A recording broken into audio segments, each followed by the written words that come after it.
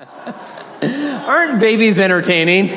They truly are. Hey, I'm Ben. I'm the lead pastor here, and I am finishing up a series called The Secret Lives of Almost Everyone.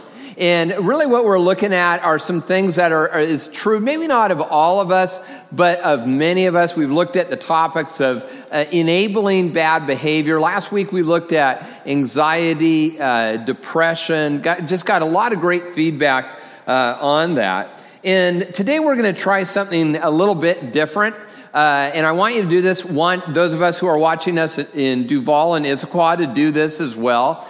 Think about when you were a little kid. And maybe let's say 5, 6 years old, maybe 7 or 8.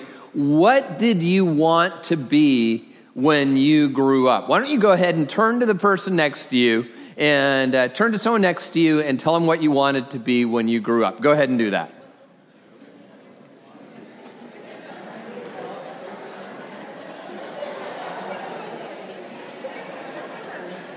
Okay, now turn to your second choice and tell them what you wanted to be. It's true, everyone has a second choice. Well, you know, it's interesting. How many of you would say, I wanted to be a cubicle worker? No, okay. Now let me ask the sad question. How many of you would say, I am basically a cubicle worker? Okay, yeah, quite a few of you. Well, there's good news for cubicle workers of the world. There was an article in Wall Street Journal talking about some extreme sports that are very popular with cubicle workers. And one of it is really a running fad, extreme obstacle courses. This is really not just like a mud run. This is beyond that. The article describes how participants will crawl under, and we have some pictures, will crawl under barbed wire, submerge themselves in ice water, jump through fire, run over hot coals, and at the electric shock obstacle, they pass through dangling curtains of electrical wires carrying 10,000 volts of electrical shock. Does that sound like a lot of fun? And then they go through a barrier of armed gladiators before the finish line. And yeah, that pretty amazing stuff. As I was preparing for this, one of our tech directors said, that's the kind of stuff I do for fun. And I'm just thinking, I'm never going to say anything bad about him because that's a little bit crazy. Well, when we think about bringing excitement into the workplace, maybe you say, I already have an exciting job. I can tell you something that will really bring a challenge, an assignment, and some excitement. And that's when we take the faith. If you're a person and you say, hey, you know, I call myself a Christ follower, or at least I'm on the way, and we take our faith and we bring it in the workplace. I've had some gatherings in my home of people over the last couple of months, and we just had discussions about what are some of the things that you're facing. Number one, people would say, you know, I become a different person at work, and I'm not sure how to bring my faith into the workplace. And I'm going to look at that in a moment. What I really want to do, though, is help us understand a biblical theology of work, and then we're going to look at an example of someone who got it right in the Bible.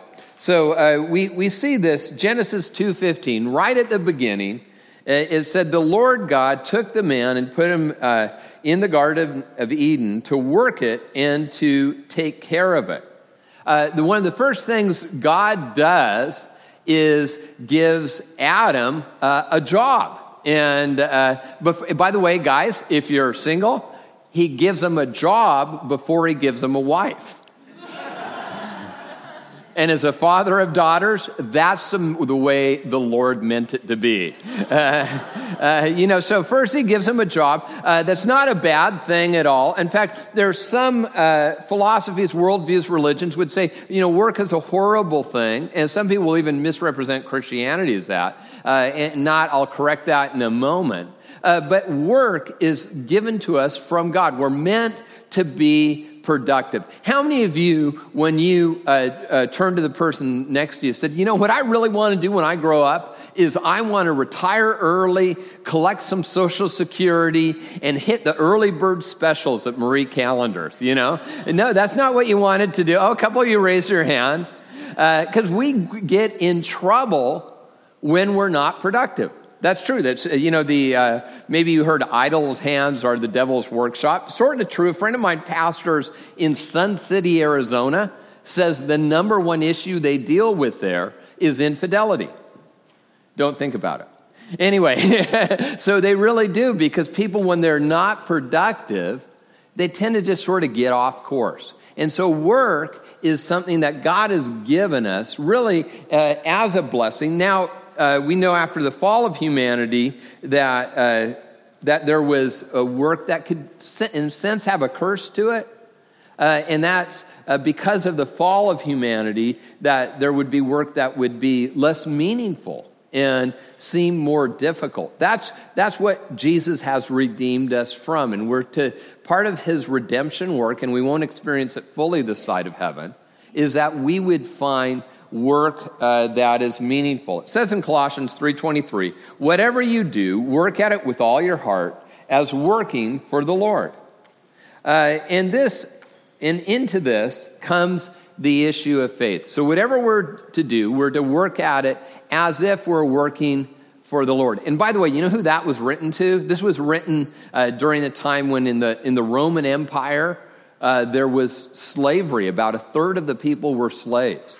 And even in that context, the Apostle Paul says, work as if you're working for the Lord. By the way, just a little aside on the whole slavery things. People say, oh, the Bible it doesn't say anything about that. No, the Bible actually condemned that early on, slavery and slave traders. And it said, and if you could get your freedom, be free. But it admits that reality, living in that imperfect world, it says, still work as if you're working for the Lord. And then Jesus comes along and he says, when you live your life, let me read this. This is stated in a number of places, but I like how it's said here in the Sermon on the Mount. Jesus talks about us living our faith. He says, you are the light of the world. A town built on a hill cannot be hidden.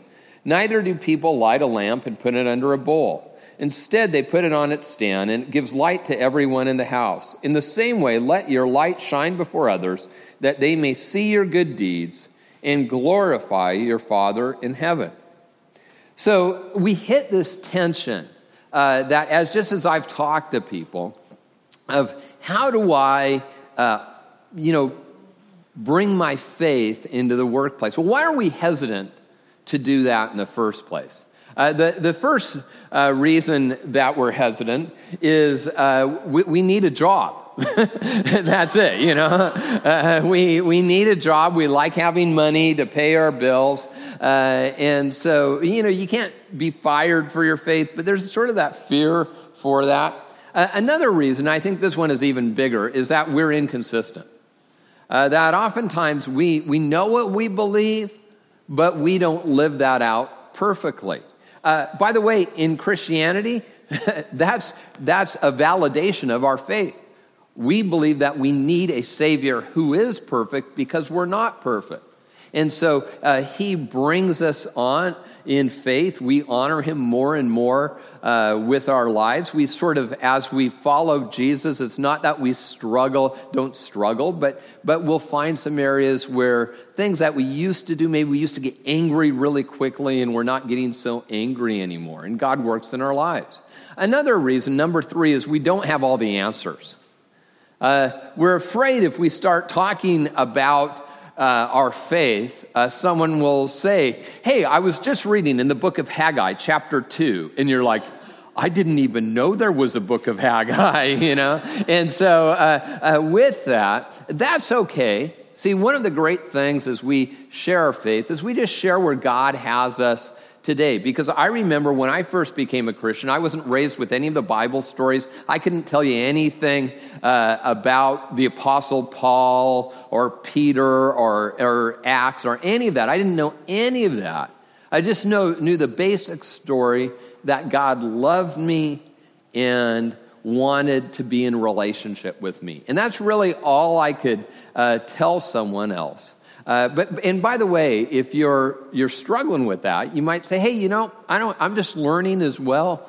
Why don't you come with me and we can learn together? Another very practical reason we don't bring our faith to work is that we're afraid of being sidelined. We're afraid that, not that we're necessarily going to be fired, but that we're going to be sidelined because of our faith. People will view us as one of those kind of people. I was just driving down to the gym the other day, and there were 3 people walking along, and they were carrying the signs, the signs that I didn't even know that people carried anymore, turn or burn, you're going to hell, and all of these signs, which I'm sure the people had a genuine faith. It's just, those things have never been, no one has ever been changed. I've talked to thousands of people, no one's been positively been changed by that. And so what happens is we have like the crazy Uncle Christian in our workplace. You know what I mean? The one that's sort of like weird, and you're like, oh yeah, look at that guy. He's a Christian. You're like, yeah, look at him. And you don't even want to admit you're a Christ follower anymore. And as I said, if you don't know who that is in your workplace, you're that person. And so we all have that. And in the midst of that, we have this dilemma, because we want to do well in life, and the big question is, how can I succeed at work and honor God? How can I succeed at work and honor God? Now, there's a great example that we're given in the Bible. We've been looking at people from the older part of the Bible, the Old Testament, each week. In their lives, some have been a cautionary tale, like Eli and his sons, who really enabled bad behavior. If you ever wonder, does the Bible ever talk to codependency? You want to listen to week 1 in particular. Or depression, there's a lot of examples of that. Well, here's an example of someone who got it right. Someone named Daniel. In fact, there's a book of Daniel in the Bible. Now, if you've read the Bible and you're starting to get into that, and you've gotten to the older part of the Bible, it can be a little bit confusing because it's not in chronological order, all of it. In fact, the book of Daniel really should come as one of the last books in the Bible. You'll hear he's known as a prophet. The first part of the book is really more historical account, and that's what we're going to look at. He also told about some things that were going to come. And so you have different prophets in the Bible, the major and the minor prophets. And it's not like, some were major league and some were minor league. It just means some of those books, the major prophets, those were longer books in the Bible. Well, we hear in the first 6.5 or 7.5 chapters a little bit about Daniel's life. Around 600 BC, this is one of the last books that were written in the Old Testament before the time of Jesus. There was a period of about 450 years that there was a sense of silence. People really weren't hearing from God, at least through a prophet like they had known in the Old Testament. Well, in that, God's people had said, we're going to go our own way. And God let them. And his hand of protection was no longer on them. And like the other nations had happened, they succumbed to Babylon, the Babylonian Empire. There was, surprise, surprise, a crazy dictator in what is now Baghdad, Iraq. And he wanted to take over the world. We've seen that a few times in the Middle East. Well, that had happened then, and this king was named Nebuchadnezzar. He had really a great assimilation plan. He would take the children of the leaders of the nations he conquered, and he would assimilate them into Babylonian culture. And so there's enough of your history lesson. I encourage you to read that book of the Bible, but we're going to pick it up right there. Daniel chapter 1, verse 3. Then the king ordered Ashpenaz, chief of the court officials, to bring into the king's service some of the Israelites from the royal family and nobility. Now notice this for Daniel. Again, this is such a good example because we won't experience anything as difficult as he did. He didn't choose his job. His job chose him. Now, he maybe could have gotten out of it some way. There are examples. We see that even with hostile kings. But he's sort of going with the flow at this point. And then we read what the king's chief of his court was to do. He was to teach them the language and the literature of the Babylonians. The king assigned them a daily amount of food and wine from the king's table. Now, that doesn't sound bad. You know, you get good food, good wine. That is going to become a problem. And it's not, if you're a teetotaler, it's not because it was wine. It's sort of the food that was being given to them, and we're going to look at that in a moment, because it had a lot to do with some of the pagan worship of Babylon. So that's going to be a problem. We read, they were trained, they were to be trained for 3 years, and after that they were to enter the king's service. Among those chosen were some from Judah: Daniel, Hananiah, Mishael, Azariah. The chief official gave them new names. To Daniel, the name Belteshazzar. And so here's what I want you to notice. Sometimes we can have this, hey, you know what? We just need to hold our ground on absolutely everything. Can I first point out what Daniel was willing to do in a hostile work environment? He was willing to be relocated. He was really willing to learn something, even that he didn't totally believe in. He was renamed, which was really sort of crazy. Daniel in Hebrew means God is my judge. Belteshazzar means lady protect the king. That is not, I would sort of be protesting that if I was him. You know, a little gender confusion, that's probably for another sermon there. But so that's literally what he's renamed. And so in the midst of that, he does choose some battles.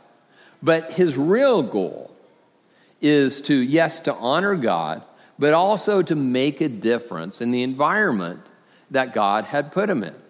If you ever want to do something that's and by the way, if you're in school, this applies, you can apply almost the same principles exactly. Have you ever totaled up how many hours a week you spend at work? Any of you ever do that? It's sort of depressing. It's a lot of your life. So in that, the greatest influence in your life can often be in the workplace. It may have to do with the position you have. Often, it may have very little to do with the position that you have. So we learned some principles in the life of Daniel that I think are universal for us if we want to honor God and also have influence in the workplace, a question I've been asked so much. Well, what do we learn? Number one, be excellent at your job.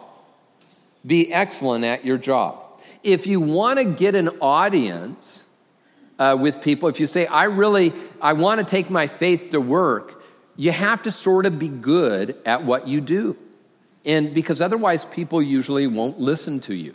And so if you're like, hey, I'm a low, by the way, if you're a low performer in a job, sometimes it just means you're not meant for that. I remember one of my jobs, I've had a long and storied career. I started out as a rock picker-upper in an apartment complex. Then I was a mobile home washer, then a dishwasher, then a busboy. Then I ran the blue light specials at Kmart. Any of you remember that?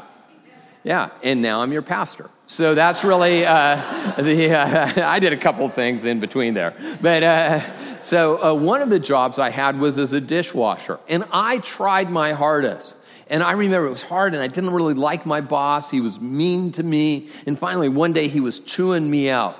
And he said, you know what? You're never going to make it as a dishwasher. You weren't made to be a dishwasher. And I thought, Jesus, this is from you. I was cutting my hands. It was horrible, And so for me, I just wasn't wired for that role. But I do really want to talk quite seriously. For some of us have had great success to success, and that is a blessing. Some of us have had struggle to struggle. And you need to hear this, because this is a spiritual principle if you're going to ever have any influence really in your life in a workplace. So we see Daniel, it's progressive. In fact, we're told in the book of Proverbs this, Proverbs 22:29. Do you see someone skilled in their work? They will serve before kings. If you are good, no matter what you do, if you're excellent at it, you'll tend to find benefit in life. You're going to get paid more. Things usually go better. We see this with Daniel. In chapter 1, he's recognized for his good work. And then I included these. Chapter 2, again, the king placed Daniel in a high position. He gets a promotion. Chapter 5, he was proclaimed the third highest ruler in the kingdom. He is really promoted again and again. And then it's funny, when people came against him, he was so good at his job. It says this in Daniel 6:4. They can find no corruption in him because he was trustworthy and neither corrupt nor negligent. And so the truth is we need to ask ourselves, how are we doing in that front? I was having lunch with someone. This is not someone here. I was out of state, so don't try to figure out who this was. And was just talking about ever since college, had gone from job and lost a job and then lost another job and lost another job and lost another job. It was 3 jobs in a row, I think. And he was starting his new job. And he said, you know what? I said, what are you looking forward to? And he says, well, I really need to protect work-life balance. And I'm like, dude, you just need to forget the whole balance and you need to get good at the work part. And then you can get the life part. If you're young, by the way, you need to be successful first, and then you can move to that balance. There are people who are workaholics and they find that is their God, and that's something that's negative. Ask myself these questions. Am I someone who's doing well? Or am I late all the time? Do I make excuses? Do I keep my skills up? Do I claim credit for things that I shouldn't claim credit? We need to be excellent at what we do. I think Christians should really be the best workers there are. Don't make work your God, but because we want to have influence, we want to be good at our work. And the side benefit is you'll probably get promoted and paid more, and that's not a bad thing as well. And number 2, be faithful to God. Be faithful to God. I heard this story. I was at a conference. A guy named Walt Kallestad, I believe I have shared this before. He pastors a church in the Glendale area, Arizona. Grew quite quickly to a church of about 3,000 people a weekend. Big church doesn't know necessarily everyone in the church. He described one time he was going to a convenience store and he gave the clerk there $10 and then bought his stuff, and then the clerk gave him his change, and she gave him the change, and he walks out to the car, and she had given him $20 in change, and he had only given $10. And he's like, score. No, wasn't like that. He went back in, and he said, hey, I'm sorry, you gave me the wrong amount of change. She goes, oh, I know that. I go to your church. I just wanted to see if you believe that stuff you talk about. That story haunts me day after day. I gotta tell you. Are we going to be faithful to God? This is complex. This is really complex. Daniel says this in Daniel 1, or it says this in Daniel 1:8. But Daniel resolved not to defile himself with the royal food and wine. His context sort of had removed the spiritual component. They're there. It could have been, hey, whatever happens in Babylon stays in Babylon. But he's not going to do that. He says, I realize that this is a line that if I cross, I will dishonor God in such a way that it just can't be who I am. I'm willing to risk everything. And this is where it takes real discernment. I told you all those things Daniel was willing to do. But when it came to this, he said, I'm not going to worship a God that's not really God. And so he determines that this is where he's going to take his stand. But then I want you to notice this too. This third principle, and this is how he confronts this, is people who honor God play nice with their coworkers. Now, because notice how he does this. He asked the chief official for permission not to defile himself that way. Do you notice what he didn't do? He didn't say, hey, by the way, you're a bunch of pagans. You know that? I just got to tell you the truth because I just got to say it. We know people like that, and that's why there's therapy. And I'm not kidding. Stop it. So, because you're not honoring Jesus when you do that at all. And what did he do? He asked permission. He was right. He was already had made his decision that this was a hill he was going to die on. But you know what he did? He said, can I go a different route than this? And it's interesting, we learn that he comes up with an alternative plan. He makes it easy on the person, even though he's in a conflict situation. I think one of the things that will determine our effectiveness in representing Jesus, if you're a Christ follower in the workplace, if you're not, this is going to help you anyway, is how we play with others in the workplace. Do we play nice? For those of us who are more, maybe you're competitive, that's going to serve you well, but it may, in getting ahead, but maybe, playing nice is a harder thing. There's a book that was written not too long ago. It was called High Maintenance Relationships. And the author outlines the types of relationship types that can drain us. And see if you have any of these in your workplace. So maybe think of a name of someone who might be there. They're the critic, complaining, nagging, giving unwanted advice. Don't raise your hands, but how many of you work with someone like that? Or how many of you are married to someone? No, don't raise your hands. Don't. And if you do, you're brave, or you need more fish oil. Anyway, there's also the martyr. This person is always racked with self-pity. No one notices what I do. I work so hard, but no one appreciates it. But that's okay. This is my lot in life. You know this person. Because every once in a while, you've made the mistake on Monday and saying, how was your weekend? And you're like, oh no, I take that back. I didn't mean, I really don't care. Because they're always full of drama. And they move from drama. This is also called teenagers, by the way. Then there's the wet blanket. Always pessimistic, automatically negative. Even when you're trying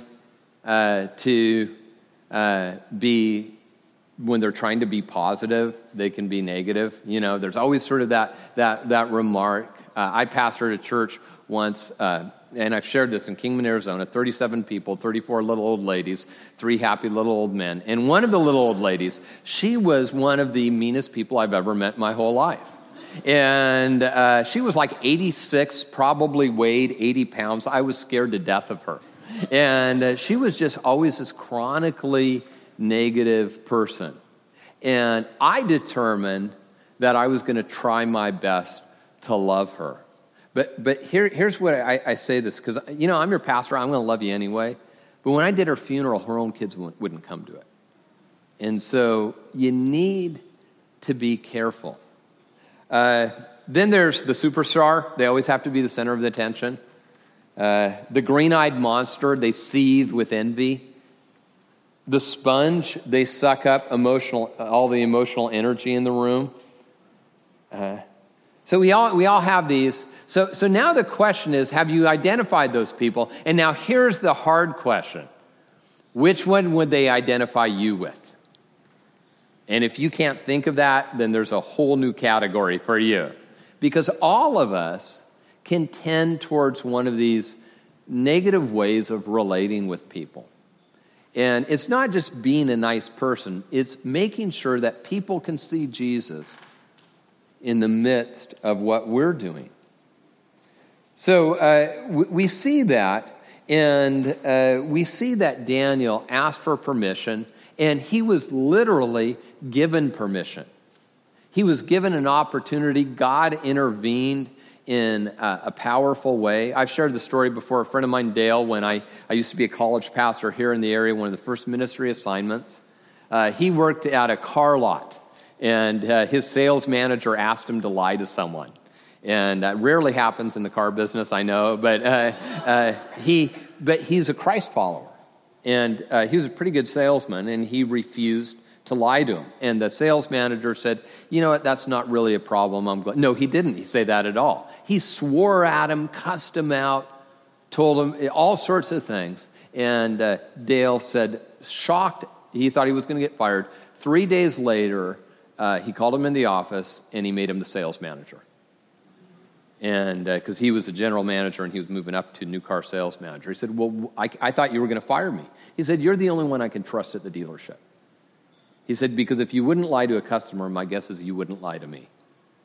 And so it may not always end up that way, but oftentimes there can even be a vocational benefit to honoring Jesus. And then look for spiritual opportunities. I call this, if you ever read the book of Esther in the Bible, great book in the Bible about how God intervenes in a very difficult situation.